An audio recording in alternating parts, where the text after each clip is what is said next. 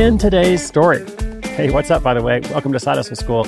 In today's story, an orthodontist sets out to invent a modern alternative to the age-old practice of pulling teeth. This one is a slow burn.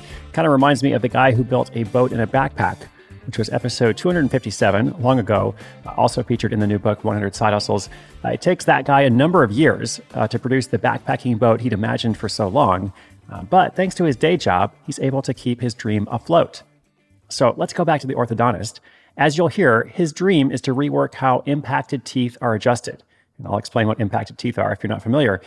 Get ready to sink your teeth into this episode, or should I say, brace yourself.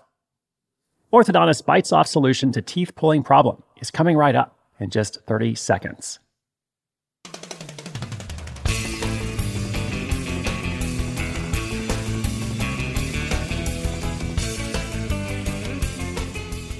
For the past 16 years, Grant Coleman has worked as an orthodontist. Between all the procedures he's performed, the teeth he's cleaned, and the times he's told his patients to floss, he started to notice that some of the ways he did things seemed a little old school. We're not talking about the dentist from Little Shop of Horrors old school, but old school nonetheless. Grant was particularly concerned with the way that they fixed impacted teeth. Now, impacted teeth are teeth that are stuck in the gums, and it was Grant's job to get those teeth to come out. It can be a slow, painful process that typically involves attaching a gold chain to the tooth and pulling it down little by little over a series of appointments. Grant felt that it was best to leave the gold chains to Mr. T, pocket watches, and grandma's spectacles. Surely, he thought, the dental industry was ready for something new. So, leaning on his experience performing this procedure over and over, Grant started tinkering around with objects lying around the office to create a new version of this antique gold chain. His prototype was a nickel titanium coil that could continuously pull the tooth down without multiple appointments. With this shiny new device in hand, Grant started to use it on the next few patients with impacted teeth, presumably with their permission, although I don't actually have information on that, but we're going to trust the process. He was amazed with the results. Not only did his invention look better than that infamous gold chain, it also moved the tooth way faster than anything he had seen before. Grant then sent his product to a friend in the industry for him to try out too, and the results were the same. The invention worked.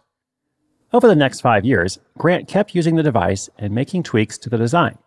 Although his prototype worked, he hoped to improve it even further, both in its function and for the comfort of the patient. After many experiments, he was confident he had created a truly solid design. Time after time, it worked better than anything else he had ever seen. And he didn't know anyone else who had made anything like it. Soon, he was having thoughts of producing his invention on a large scale and selling it to orthodontists all across the country. Not only did he have a great new tool to use at work, he had also stumbled across a major business opportunity. But before he decided to spring into action, Grant wanted to make sure that no one else had a patent on his idea. After scheduling an appointment with a patent attorney, together they completed a search. Now, Grant could have actually performed this search himself, but he chose to hire someone who knew the drill instead, just to ensure that he didn't miss anything. Luckily, the result was positive. He had no cavities. Also, no one else had made anything like this device before. From there, Grant began another long journey to get approved for an official patent. Had he bitten off more than he could chew? Not really. That was just a good line to include in the story. The patent process was like pulling teeth at times, but it also gave him plenty of time to polish up other aspects of the business. He met with an engineer who used his expertise to help improve the design even further. That engineer also introduced him to a medical device manufacturing company, and he worked with the group to get his first professionally made version of the product. Grant also brought on a graphic designer who helped him with the name of his product, which he decided to call the IsoGlade Spring. That designer then made a logo and a website for him. Finally, in November 2018, Grant was officially approved, and he received U.S. patent number 10123.855. It was a long and arduous journey, but it was all worth it because Grant was secure in knowing that he was the one who would profit off his invention. He can now sell his product without having to worry about competitors. After getting the IsoGlade Spring FDA approved, he officially launched his online store in May of 2019. Now, it's really early days in this project. We're actually recording this in early July 2019, but he's already bringing in around $3,000 to $4,000 a month, most of which he's reinvesting back into the company. Although the product isn't making him a ton of money just yet, it's making his full-time job easier by decreasing the time he needs to spend with each impacted tooth patient. He's also got his family involved with a whole room in the house dedicated to the IsoGlade Spring. Grant says that in an ideal world, the business will grow substantially in the next few years. For his part, he plans to reach out to local orthodontic groups, attend trade shows, and amp up his social media presence. He also says that for him, it's a marathon, not a sprint.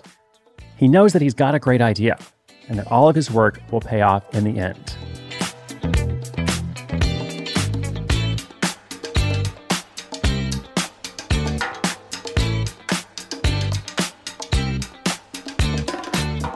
All right. Well, like I said, this is kind of a slow-moving project, but it's one of those things that has real potential to scale eventually. And of course, now he's got that patent, so he feels protected. And he's also kept his day job, performing orthodontic work the entire time. We got some advice from him as well.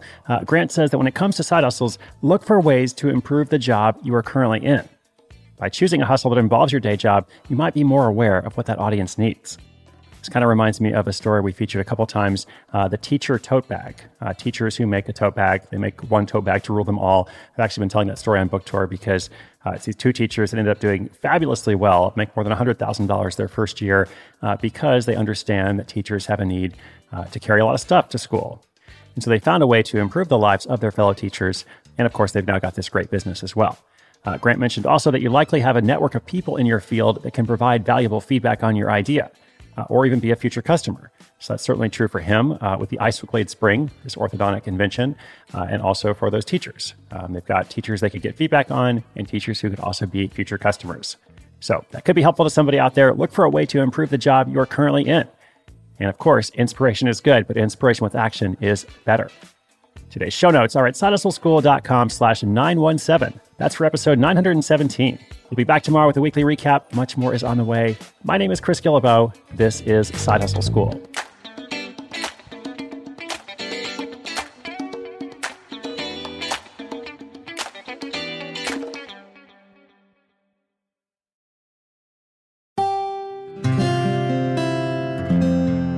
From the Onward Project.